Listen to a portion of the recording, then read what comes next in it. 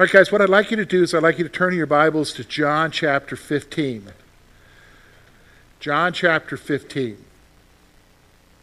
Now, we are going through the Gospel of John for the purpose of meeting Jesus. We want to get to know Jesus. We want to get to know him intimately. We want our understanding to grow so that we, as we have that relationship with him, can grow ourselves. And part of it is understanding who we are. And so today, we're in John 15, which is one of my favorite chapters of the Bible. He's been talking about the relationship. Now, here's how he's been focused on the relationship. He's used the illustration of a grapevine, which would be very familiar to his listeners at the time. And he describes himself as the true vine. His father is the husbandman or the gardener. And we are the branches. So we are the branches that come off of the vine and we bear fruit. Those who don't bear fruit, he prunes away and casts them into the fire. And so it's been a beautiful picture of a relationship with him. Now, I think this has been an important section of Scripture for us to look at for the last few weeks. Why? Because here's reality. Most of us, can I be honest with you, really don't have any clue about that relationship. We don't really have any clue that Jesus wants to have an intimate relationship with you. And to be honest with you, I can't think of a better person to have that intimate relationship with you. You know, Lori and I, we've been married now 29 years. It's going to be 30 next year. I started getting to know her in 1991. Holy cow, it's in 2000. 31 years ago, I got to know her. She showed up at a Super Bowl party at my house. I thought she was awesome. She thought I had a nice microwave. So, and here we are. We've been with each other, and we kind of know each other. We would say we know each other, but we don't really know each other. And there are things that she doesn't know about me that I wish she would know about me. There are things that she would definitely say, I wish George understood this about me. He hasn't figured it out yet. And that's human relationships, right? The relationship with Jesus is completely different than that kind of relationship. Because he does understand you. He knows everything about you. He knows what makes you tick. He knows what bothers you. He knows everything about you. And when you come to Christ, you're not just grabbing a hold of a doctrine and saying, I believe that. You're not just praying a prayer to make sure you got everything taken care of so you can go to be in heaven. You're entering into a relationship with a living God, with Jesus who cares for you. But most of us don't have any clue about what that relationship means. I think it's interesting. He tells you. He's going to describe it for you and I. And how he describes it, he's going to give us a command that we need to be doing with each other. And he says, here's how you do that command.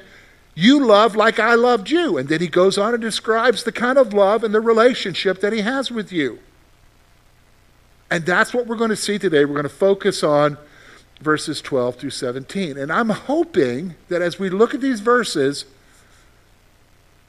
it'll blow your mind about how much he cares for you and the relationship he has with you. So let's look at these together. Look with me. It'll be up on the screen for those of you who want to look at it up on the screen. But if you're looking at your Bible, we're going to look at verses 12 through 17. Here's what he says. This is my commandment, that you love one another as I have loved you. Greater love has no one than this, than to lay down one's life for his friends. You are my friends if you do whatever I command you. No longer do I call you servants, for a servant does not know what his master is doing, but I have called you friends. For all things that I heard from my Father, I have made known to you. You did not choose me, but I chose you and appointed you that you should go and bear fruit, and that your fruit should remain, that whatever you ask the Father in my name, he may give you. These things I command you, that you love one another. All right, so here's what we're going to do, folks. We're going to take these verses and we're going to try to get to understand the relationship. He's going to define it for us, but here's how we're going to do it. First of all, we're going to see what's important. He's going to show us the one thing that's important. Think about that for a moment. And then he's going to talk to us about his love for us. Now, let's talk about what's important. If I were to go around to people today in the church, I'm not going to, but let's say I was going to go around, and I would say to you, what's important in church? What's important for Christians today?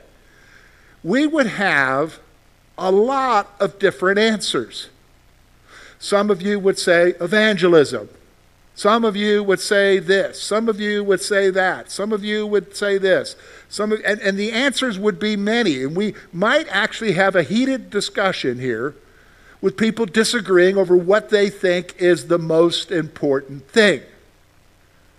Well, we don't need to argue about it. We don't even need to ask that question because Jesus tells us what's important. And we see it right here in verse 12. Look at what he says in verse 12. Here's what he says.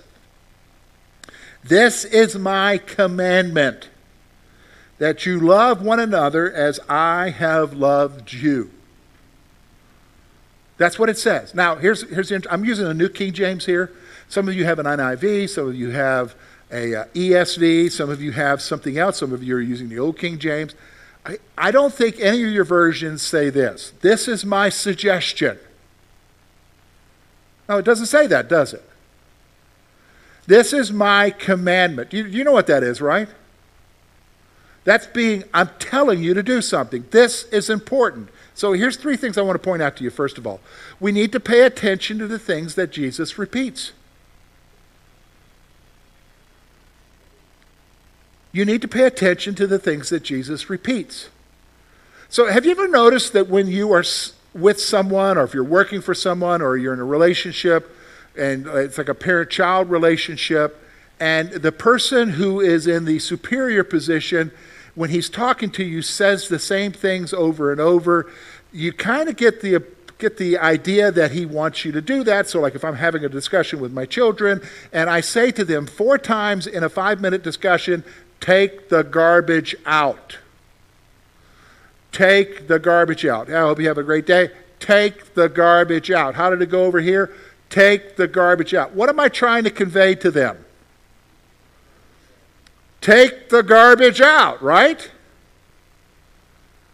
Why? Because I repeat that, okay? Listen to how do we know that Jesus wants us to understand what's important here? How do we know that? Okay, look with me on the screen.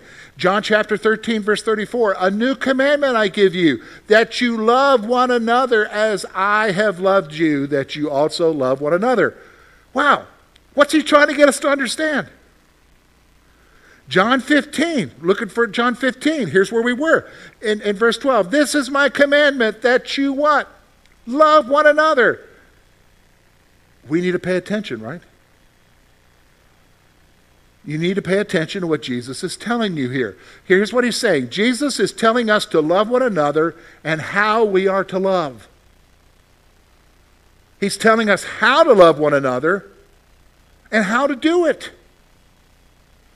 How do we do it? Like he did it. Do you understand what I'm saying? Like he did it. In fact, it's interesting. Throughout the New Testament, whenever you see the whole issue of the command that we are to love each other, it's always like God has loved us or Jesus has loved us. For instance, husbands, love your wives as Christ loved the church. He's telling us exactly how to do it. And the example of how to do it is who? God. This is important. This is what makes the most difference. How do we know that? Because over in John 13, by this shall they know that you are my disciples, by your what? Love for one another. It didn't say by your hate for one another, by your joking with one another, by your love for one another, that you genuinely care for each other. And he's going to tell us why next week, why that's important. But right now you need to understand what's important and how, why, and we're going to see the relationship from that. So here's what he's telling us then. Look with me at verse 13 through 17. He's going to tell us how that love is expressed, how he loves us. So let me read it to you again, okay? We're going to go one verse at a time. Look with me at verse 13. Here's what he says. Greater love has no one than this, than to lay down one's life for his friends. So that's the first one. How much does Jesus love you? He laid down his life for you. So here it is. Jesus loved us selflessly and sacrificially. Selflessly, it wasn't about him. It was about us. Sacrificially, what? He laid down his own life for us. He went to the cross for us. Do you understand what I'm saying? Jesus wasn't tragically taken to the cross and he had no control over it. He knew what was going to take place. We've already seen that throughout the gospel already. He's been telling you, I'm going to die. They're going to take me. And I've got to go. This is my hour. Remember that statement? This is my hour. This is why I am here. This is my sole purpose in life, is to go to the cross. Why? Because I love you. That's how much he loves you. Don't ever, and we do that. I'll say don't ever, but I'll know I'll do it. Here's what, don't ever question God's love for you. But we do that. I do that. Why? Because when we're in the midst of it, things are going out of haywire. Things are going crazy. Life's turning upside down. The ceiling's falling in. The sky's falling. And I'm like, oh, God, do you love me? You don't need to even do that because you don't need to question that. He loved you so much, he gave his life for you. That's the first thing. He loved selflessly and sacrificially. Now, let's get back to what's the most important thing. What? We're to love one another. How? Like he loved. What's that? Selflessly, sacrificially.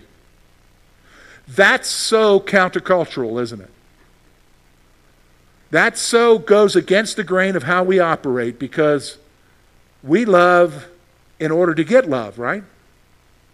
We love in order to get our own thing. We love selfishly. And we never do it sacrificially, maybe for some people. But he does it selflessly, gives up his life for us. Why? Because he loves us. Look with me at the next verse now. Verse 14.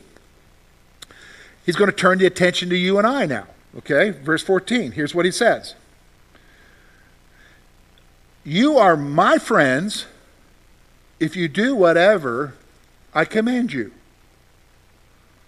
Oh, wait a minute now. I thought we're describing the relationship, George, how he cares for us. Yeah, but he's got to interject you and what part you have in the relationship. So here's what he's saying to us. Jesus is telling us to love one another. Excuse me, I'm reading the wrong point. Our obedience reveals the level of our friendship with Jesus.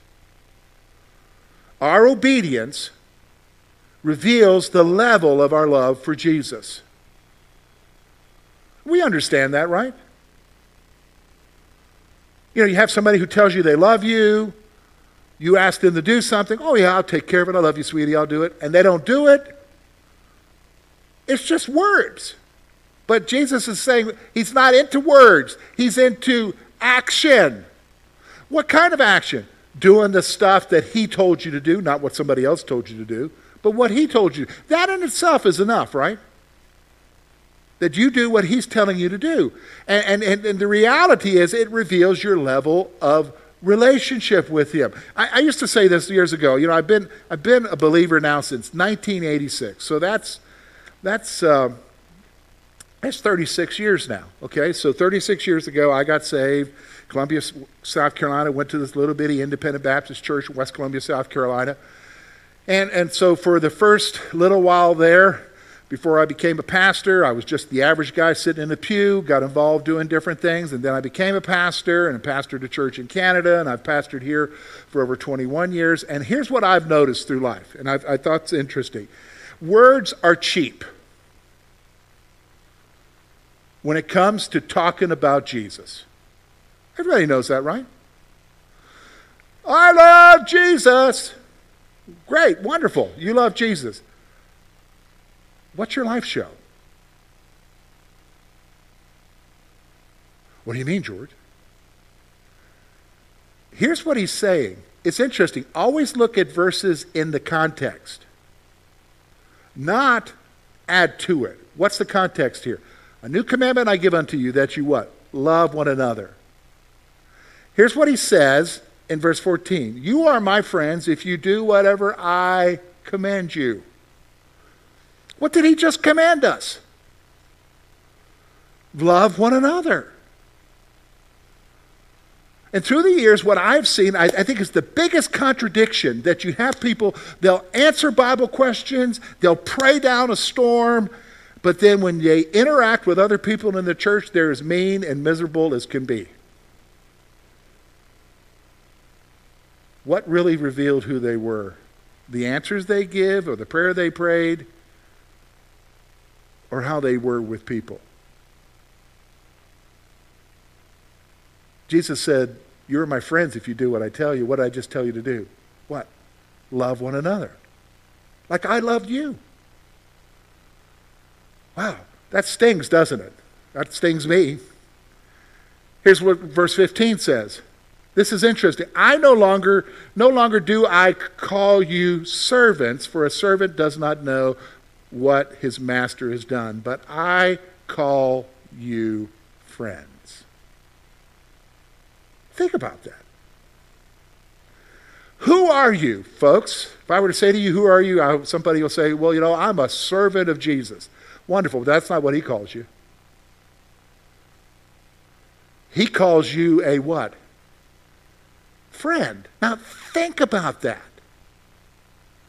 The God of the universe, with everything that's going on right here on planet Earth and the rest of whatever, and all of the turmoil and all the difficulty and all that goes through his godness and what he deals with, in his superior supremacy, which we acknowledge and realize, he looks at you and he doesn't call you a slave, he doesn't call you a servant, he calls you what? A friend. See, this is the next point I want you to see. You want to understand the relationship? Jesus does not view you as a slave or a servant.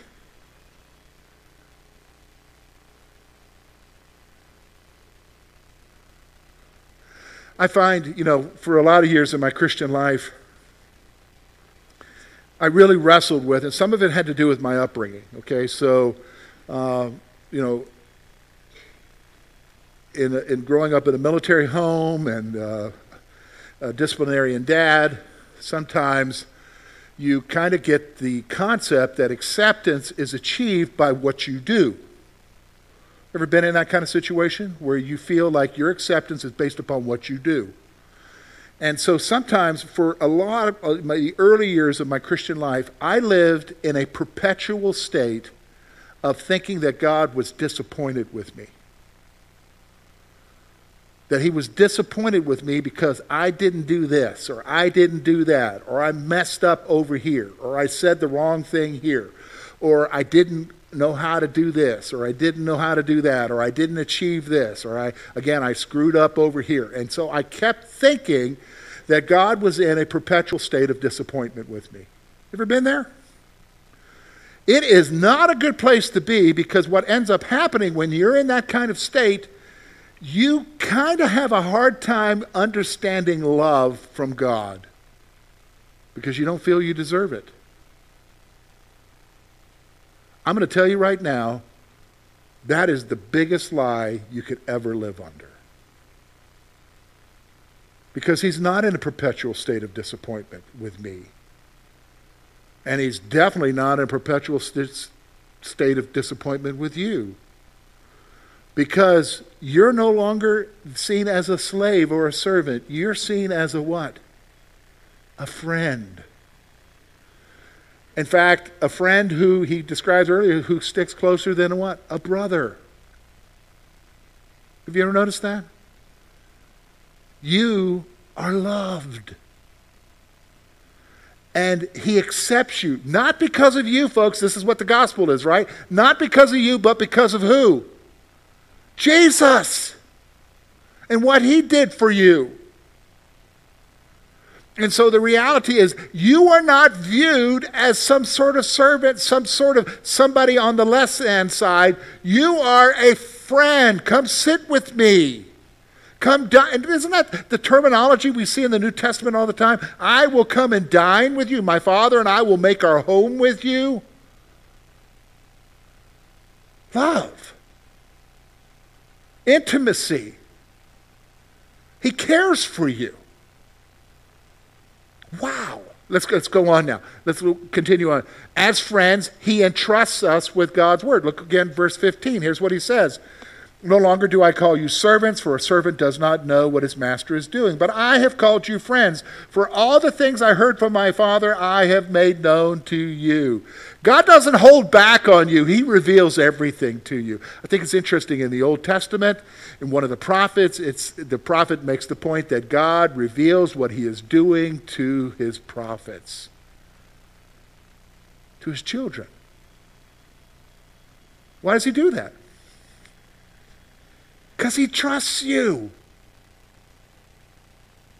Now let's stop for a moment. When you think about friendship, one of the foundational things in any friendship is what, folks? Trust.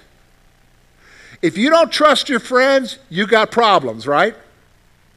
If you don't trust a person, how close a friend are they? How much do you confide in them? How much do you share with them? Not much at all. Do you understand what I'm saying? It's an issue of trust. But here he is. I don't call you a servant. I reveal to you what my Father is revealing to you, because why? You're my friend. I what? Trust you. So he speaks to you. Jesus speaks to you. What do you mean he speaks to me, George? Is he like, hey, George, do you do that? No, not like that. But when you read his word, things come to you. Spirit shows you things. And you realize, wow, yeah, that's for me, God. Yeah, that's for me. You're speaking to me here. This is the reality. So he, as a friend, he entrusts us with God's words. Here's the other thing I want you to see. This is why he does this. Now, this is so amazing. Look with me at verse 16. This blows your mind, okay? This blows your mind. Look with me at verse 16, what he says here. You did not choose me. What? You did not choose me, he says, but I chose you.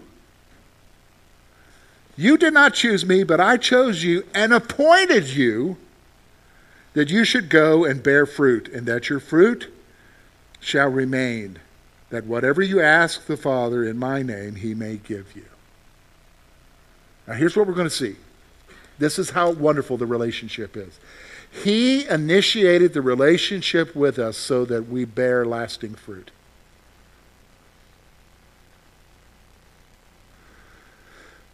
Now, if I were to go to you right now and I would say to you, tell me about when you got saved. Tell me about the time that you became a believer. A lot of you would share with me, well, you know, I remember when my mom shared with me the gospel, or my grandma shared with me the gospel, and I realized and I prayed and asked Christ to come into my life, or in my instance, I remember very clearly the moment that a buddy of mine in engineering school at the University of South Carolina invited me to a Bible study there at the Student Union Center, and I went to that Bible study and I was told to read the Gospel of John, and that evening I gave my life to Christ. You have a clear moment in your mind of when you came to Christ, when you came to him, and when you realized and you embraced him. Jesus said, you didn't choose me, I chose you. I initiated. What do you mean you initiated? He initiated. How did he initiate? Someone came to you. Whether it was your mother or your grandmother. Someone came to you and shared. Someone came to me and what? Invited me to what? Go to a study. Someone got up and spoke. And what? Spoke to me. Someone had just happened to have a Bible that evening so that I could read it. He initiated. He wanted to have a relationship with you. Listen, write that down. He wanted to have a relationship with you.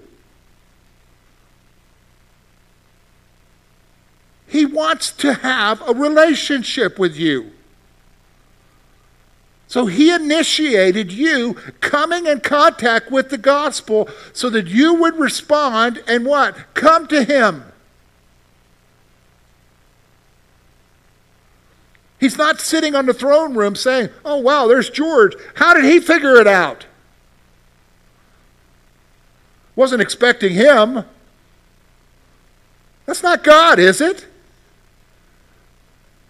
He initiates. He initiated the relationship. Why? So that we would bear fruit in our lives. Now, when we talk about fruit, what are we talking about? The fruit that he produces in our lives. Love, joy, peace, long-suffering. The fruits of the Spirit that what? Are lasting, everlasting. This is how much he loves you. He wants your life to produce fruit, which can only come because you're in that relationship with him. And that's why he gives you that promise again. Remember I told you, the promise of him answering prayer, what does it got to do with? It has to do with answering prayer with reference to what? You bearing the fruit that he wants you to bear. Look with me, look verse 16. That your fruit should remain, that whatever you ask the Father in my name, he may give you. He's going to provide everything you need for you to become the person that you need to be in him. So ask. There's one other thing I want you to see here. Verse 17. It's got to be important. Look at what he says. These things I command you, that you love one another. Have we heard that before? He seems to keep repeating that, right? You got to love each other. Here's the point I want you to see. He's telling us these things so that we will love each other. He's telling you how much he loves you and the friendship that he has with you and the fact that he initiated that relationship with you. He's telling you all of these things so that you what? Love each other. Love each other. Why? Why is this so important, George? We're going to look at it next week, but let me give you just a little preview. Look with me at verse 18. Just getting a little ahead. Here it is. Here it is. If the world hates you, you know that it hated me before it hated you. That's why it's so important to love each other. Because you live in a world that's not going to love you. That's not going to accept what you believe. That's not going to accept Jesus. And so therefore, you've got to come somewhere when we gather together and be with people who what? Love you as Jesus loved you. Do you see? This is the relationship. You're not a servant. You're not a slave. You're a friend. So act like one. That's the reality, isn't it? We need to act like we're friends of Jesus. Something to think about. Let me pray for you.